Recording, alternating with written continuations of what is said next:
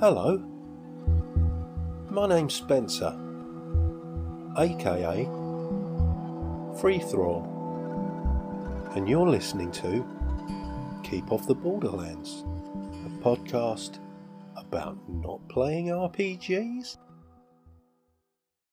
Hey, long time no speak. Hope this finds you well.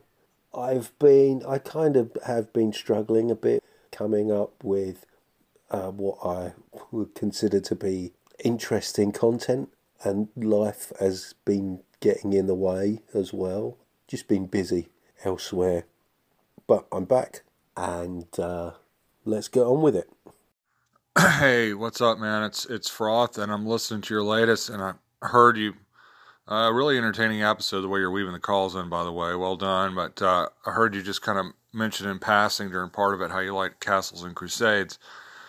I've talked with Rob C. about it before. We both like that game. It's one of the only OSR games that I don't really have a need to house rule. I really like the way it does just about everything. But what I was going to mention is, and I don't know exactly, I mean, I'm sure it's not going to affect shipping that much, but if you go on the Troll Lord Games site and actually register on there where they can send you emails and stuff, there is no other game company that does more frequent, I mean, seriously low discount specials. And they'll often have specials where they say something that's damaged, you'll get like 70% off, but then I'll order it and I can't even find the damage. So that is a game you can really get into cheap as far as print goes. Hey Froth, good to hear from you. Thanks for the tip, man. I've subscribed to their webpage, and I'm not sure whether the shipping would wipe out any benefit I get from their reductions. I'll probably stick with the PDFs, but thanks for pointing that out to me. Cheers. Take care. Hey Spencer, it's Joe again, man. Another fantastic episode. I was calling in to let you know when you were talking about solo games with Liren, there is a podcast that I listen to called Me, My Spouse, and a Die. It's this super adorable husband and wife that are playing through a one-on-one homebrew 5e game, and it's really fun, man. It's a great show. It's super family friendly, and they're doing really good stuff over there. So if you're looking for something like that to listen to, check out Me, My Spouse, and a Die. All right, man. Keep up the great work, dude, and I will talk to you again. Peace out. Hey, Spencer, it's me again. I was just calling. I'm wondering if your show is available anywhere else other than Anchor. I personally I do not like the Anchor app as far as listening to podcasts go. It's kind of a pain in the butt for a bunch of reasons. A lot of which have to do with my lack of vision and it not being very user friendly for people that are using screen readers and stuff. So yeah, let me know if you're anywhere else, and keep up the great work, man. Keep it up, dude. And I just hope things are going good. Peace out. Hey Joe, good to hear from you. Thanks for the tip, man. I'm going to listen to that podcast for the title alone. Me, My Spouse, and a Die. Great stuff. Also, distribution-wise, I've pretty much got Anchor set up to do that automatically, but I'm on Spotify, Google Podcasts, Pocket Casts, Breaker, and Radio Public. But I'm going to look into how I can broaden that distribution, get myself on iTunes and stuff like that. I'll look into that. Okay. Anyway, you take care. Yay, I'm on iTunes. Whoop, whoop.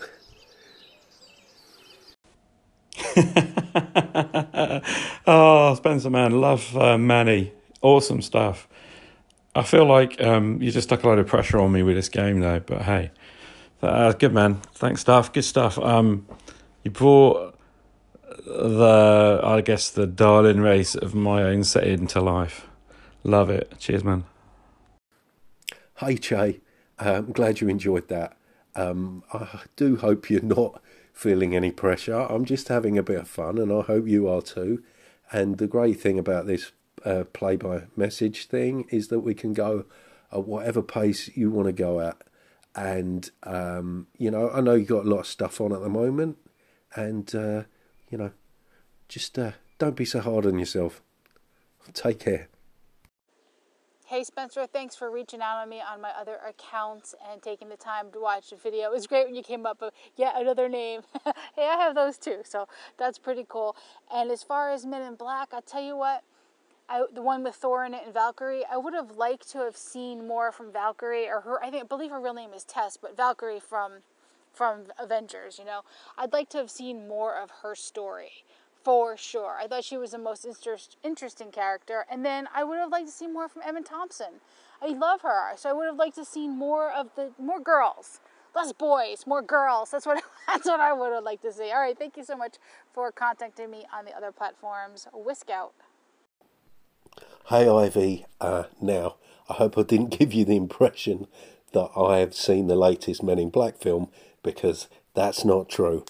I was simply... you know, read a few reviews about it, and the consensus was that it wasn't particularly good. I don't really have time for any of the sequels, but the first one is worth a watch. So if you haven't seen that, I think you're missing out. Always good to hear from you. Take care. So that was the legendary Frothsoff of the Thought Eater podcast, Joe from Wheel or Woe, Che Webster of Roleplay Rescue, and Ivy the Happy Whisk. Thanks for your calls, guys. And there seems to be one more message here. Okay, Spencer, or is it Mr. Free-for-all? What's this I hear? You mentioned Time Bandits.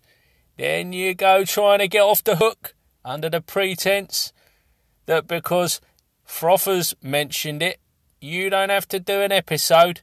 Get out of it. Come on now. Play the game. Let's be having it. A Time Bandits episode? Sounds like a great idea to me. Thank you, Colin. That was Colin Spike Pit Green there, giving me a much deserved kick up the jacksie that I so clearly need. Also, yeah, I hear you, Froth. No reason for me to not be doing a Time Bandits podcast.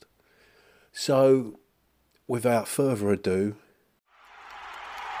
Ladies and gentlemen, there are 7 acknowledged wonders of the world, but you are about to witness episode 8. Being and Time Bandits.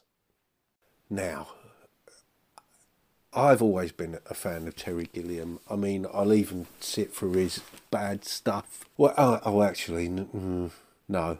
I do draw the line at the Brothers Grimm, which is ironic because the reason I love Gilliam and certainly Time Bandits, it's got that kind of Roald Dahl aesthetic, you know, that kind of... I love kids' stories that emphasise the grim in fairy tales. And yeah, I've probably loved Gilliam ever since I saw the classic 20th Century Frog production of Conrad Poos and his Dancing Teeth. Just, I love what he did, and it just blew my mind, taking classic art and using them in a very sort of irreverent, nonsensical manner. But the Time Bandits, well, what a film. Didn't see it in the cinema, but I probably saw it on pirate video, which was where I watched most things as a kid. And it was probably why I was able to watch The Holy Grail at such an impressionable age. The Time Bandits is a great kids' film, full of adventure and imagination, and a very kind of twisted,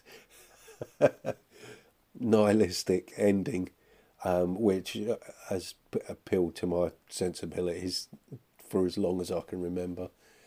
I mean, it's just full of such great lines, John Cleese as Robin Hood is just jolly good. And David Warner as Evil is just probably his best role in his career, and that's saying something. Just wonderful. But as for using it for gaming material, you've got the wonderful use of time travel, obviously, and it's used in a way where you don't have to worry about paradoxes and stuff. It's just an excuse to go to a time, perform a heist, may not have any great impact on the world at large, but just get in, get out, and try not to get yourself killed. I'm a big fan of time travel movies in general. They're just the concept of time travel, and I could probably do an episode on that. But I think running a time travel game that had to incorporate paradoxes and parallel timelines probably would solve any issues of that. Every time something's changed, it creates a new universe. But I wonder if you could do that in the way that it's handled in Bill and Ted's Excellent Adventure, particularly where they're sneaking into the police station to get Bill's dad's keys, which is a fantastic scene. That would be a great use for kind of like fate points and stuff like that, dropping things into a scene that you'd somehow managed to prepare at a future time and then gone back to assist yourself. In a more narrative game, if you wanted to play around with that. Anyway, I don't want to go down that rabbit hole because I'm already lost. As for, just playing straightforward adventuring, I'd probably want to avoid that and go for the more sort of frivolous, inconsequential kind of time travel that is used in Time Bandits.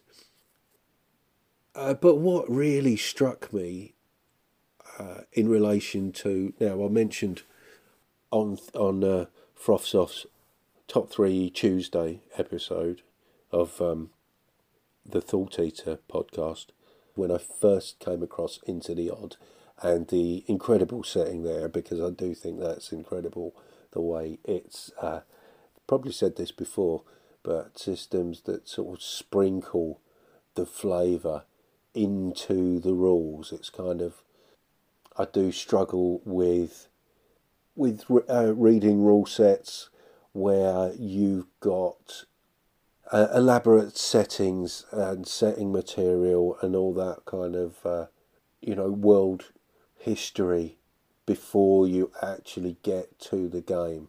I will always skip through that and go straight to the mechanics. I'm trying to think of some exceptions, but for now I'll leave that there.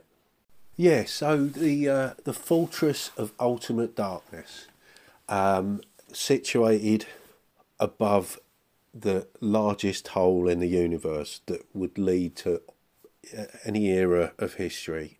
Just the possibilities of that. The way that Bastion is set up in Into the Odd, it's built on top of this there's an amorphous, ever-changing underground. And that concept also brought to mind Dark City. Now, it's not a perfect film, but I really like it. And if you do watch it, I would recommend watching the director's cut, because the theatrical release gives away too much information at the beginning. The whole film's built on figuring out what's going on, and you're better off starting out with as little information as possible, because it kind of starts out as like a film noir, a guy with amnesia, there's a killer on the loose. There's a detective played by, I want to say William Hartnell. William Hurt, that's right. So it starts out as pretty noir, but then you realise there's something else going on underneath all this. The dark city of the title is being manipulated by mysterious individuals in a very interesting way, and that ties in with the whole Bastion thing as well, the whole Into the Odd thing. So that was what was brought to mind for me when thinking about how a setting like Into the Odd would work, because it's what's interesting about it is you've got a kind of there's something quite mundane about the city of Bastion itself, yet it's surrounded by fantastical things. There's this bizarre labyrinthian underground beneath the city that's almost where it's a place of sort of pocket dimensions where that kind of defies time and space. Which is very interesting. And then you've got the surrounding land called the Old Country, which is almost a medieval world that seems to exist in a different time. And then there's also alien influences, which is something that Ray Otis touched on when he suggested combining Into the Odd with Roadside Picnic, which is a fantastic idea. Yeah, so you've got these kind of weird alien technology. There are these mysterious aliens out there that are kind of in contact, but at the same time seem very remote. But yes, undoubtedly have an influence in what's going on within the city. And the city itself kind of brought to mind a sort of an industrial era. I wouldn't go as far as to say steampunk, because it's not. It's probably more punk than steampunk, if that makes any sense. I know people have an issue with steampunk because it's used to describe things like more sort of fantastical worlds, rather than when you think of punk, you think of anti-establishment and just a break from tradition. And a lot of steampunk is like in a way it's a celebration of a golden era of discovery and technology, as opposed to an oppressive industrial environment where people are trying to eke out a living, living in the cracks. And what else is there? There's I've just reminded myself of something else. There's a MeWe page, and also there's a manga. I know there's a movie and a series of comics set in a world, which I'm going to have to look that up in a second. I'll probably drop that right in here. So the manga is called Blame. The MeWe page is called Blame Crawl, and it was set up by good old Samwise7. And that seems like an interesting sort of way to go as well, in the sense that it's far more futuristic compared to Bastion. Now, this is a tangent I didn't predict that I'm going to have to incorporate somehow. But it's futuristic setting where technology has taken over and is now, there's something quite Matrixy about it, except it's set in the actual physical world where technology has developed a life of its own and it's doing its own thing, and humans are kind of being forgotten about and are living like rats, trying to get what they can, trying to avoid being detected by the technology. Otherwise, they'll be exterminated or assimilated or whatever. I'm not entirely sure. I've seen the animated film, but from what I understand, that's only a very small part of the world that's depicted. The fact that that's more futuristic brings me back to Bastion again. It seems that Chris McDowell, who I should have mentioned far earlier than this, as probably I'd imagine many people may have switched off by now, but Chris McDowell has taken it in a slightly more, it seems to have gone in a slightly different direction, or rather kind of the world is developed. It seems to, he's working on something called Electric Bastion Land. There is a playtest version of it available, and I believe he's launching a Kickstarter very soon for the kind of, and it will be the next sort of iteration of Into the Odd. But it's called Electric Bastion Land, and it seems to, the technology seems to have advanced a little bit.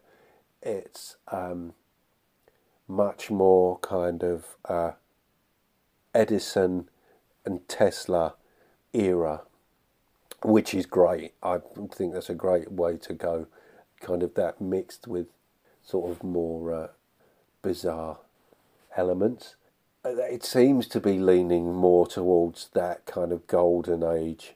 But knowing his kind of aesthetic, I imagine it will be, far from golden. You'd be in the kind of, you'd be occupying the seedy underbelly. And there's something very kind of Brazil as well. I'm going to go there and talk about Terry Gilliam's Brazil, in that you've got a world that's kind of portrayed as being extremely organised, when in actual fact it's a complete disaster that does not work. Things do not do what they're meant to do, and everything is kind of ineffective, and living there is a nightmare. It's a world of delusion and distraction, trying to ignore the problems that the people are surrounded by, which is perfectly depicted by a scene where they're in a very fancy restaurant. Yeah, a bomb goes off and kind of people are injured and being tended to, but the main concern seems to be that people who are dining are not affected by it. And it's kind of it's a twist on that, kind of the very British idea of keep calm and carry on, but taken to extreme, complete ignorance of what's happening. I mean, that can easily be incorporated, which is why I think I love Into the Odd so much. And one thing that I think a lot of people have a problem with, which I initially did, is the fact that there's no roll to hit. When you just roll for damage. If you attack something, or something attacks you, it's assumed that you're in combat and you're going to get hit. So you're just rolling to determine what damage is done, rather than wasting time swinging and not hitting anything. I mean, because in actual fact, that's a kind of quite a rare occurrence, isn't it? If somebody's... And also, as I've said before, I think I'd said on Alan Walker's podcast, that hit points Into the Odd are there to represent the effort of combat.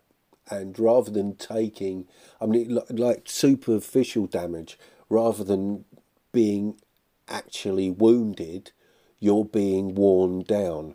Your hit points are basically resilience, your ability to take a hit without actually being seriously injured by it. And it's not until your hit points are reduced to zero that you do start being injured and and points begin to be taken from your stats, which for me makes a lot more sense when it comes to healing, because you're basically resting and just getting your energy back, whereas if you've got damage to your stats, those remain until you are able to get some kind of medical attention or are healed in some kind of magical way, which is a lot more difficult because as far as magic is concerned in Into the Odd, it's all to do with magical items or bizarre technology. So it's much more like the ciphers from Numenera, where you have these items that may have a limited number of charges, but are weird and wonderful, and may not suggest a particular use. The usability is left up to the player's imagination in how they can employ whatever the item might be. That the descriptions are suggestions. What I like the idea of a strange, bizarre setting inhabited by quite mundane folk who are a bit of a loss as far as understanding the world they're living in is concerned, but they're just, they're still carrying on, they're still trying to eke out a living and finding meaning in a seemingly meaningless world, being surrounded by stuff that's beyond your comprehension. And I just love that idea. Boswellix. Oh yeah, I forgot to mention the kind of a sort of an otherworldly horror element to it that's not specifically addressed. It's kind of, as with a lot of the other elements of the setting, it emerges from the elements that have been put together and how they interact. More an emergent sense of horror. Which reminds me of House of Leaves by Mark Danielewski, which is a very interesting book, written in something that's known as Ergodic or Ergodic, I'm not sure how you say it, literature, which is like the stories being told from different sources. I think that's a crude understanding of what it is. I don't feel I've had it. I've discovered a very clear explanation, but a kind of like hypertext where you are sent off to maybe different articles and whatnot in order to flesh out the story that's being told. Like I say, that's a very crude understanding of it. If it qualifies as an understanding at all, I'm sure that Arlen Walker could possibly set me straight on that. I've only actually just started reading the book, but essentially it's full of footnotes and stuff like where the story starts with a... Was interrupted while talking about the House of Leaves there. First of all, I need to clarify, I only recently started reading it. I was aware of some elements of the story and how it's laid out, and it starts off with an unreliable narrator who comes across a manuscript which is based on some conflicting reports about an event, in which a strange doorway appears inside somebody's house, and it goes on to talk about them exploring what's beyond that doorway, and it leads into a series of long corridors, spiral staircases, wide open rooms, and what's interesting about it is it's the actual architecture of the place that creates the menace. Not sure whether they encounter anything in there, but just the way this place is constructed, it's really kind of ambiguous how it's laid out. Stairways, rooms and corridors seem to expand and contract, and it just sounds very interesting, and obviously lends itself to the whole nature of of what lies beneath Bastion. And so that kind of, I think that sort of sums up what I like about Into the Odd, why I think that Time Bandits and Dark City in particular lend themselves to it as a setting, certainly for a source of ideas.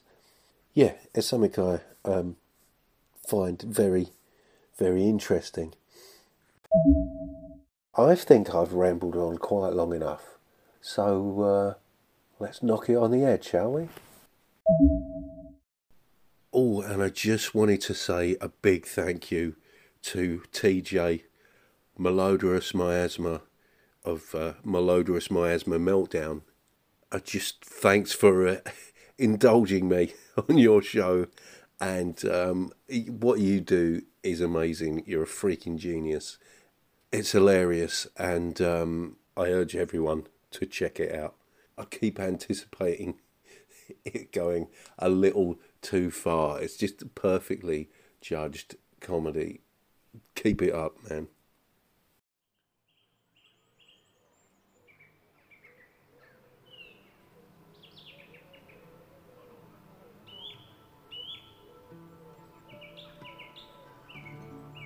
Well, that's quite enough from me, I think. I really do appreciate your messages. If you want to get in touch, you can ask me absolutely anything. Whether I'll answer it or not is another thing entirely. But if you're not aware, there's a link in the description which will allow you to leave me a message on Anchor. You can always contact me by email if you prefer. spencer.freeforall@gmail.com. Look forward to hearing from you.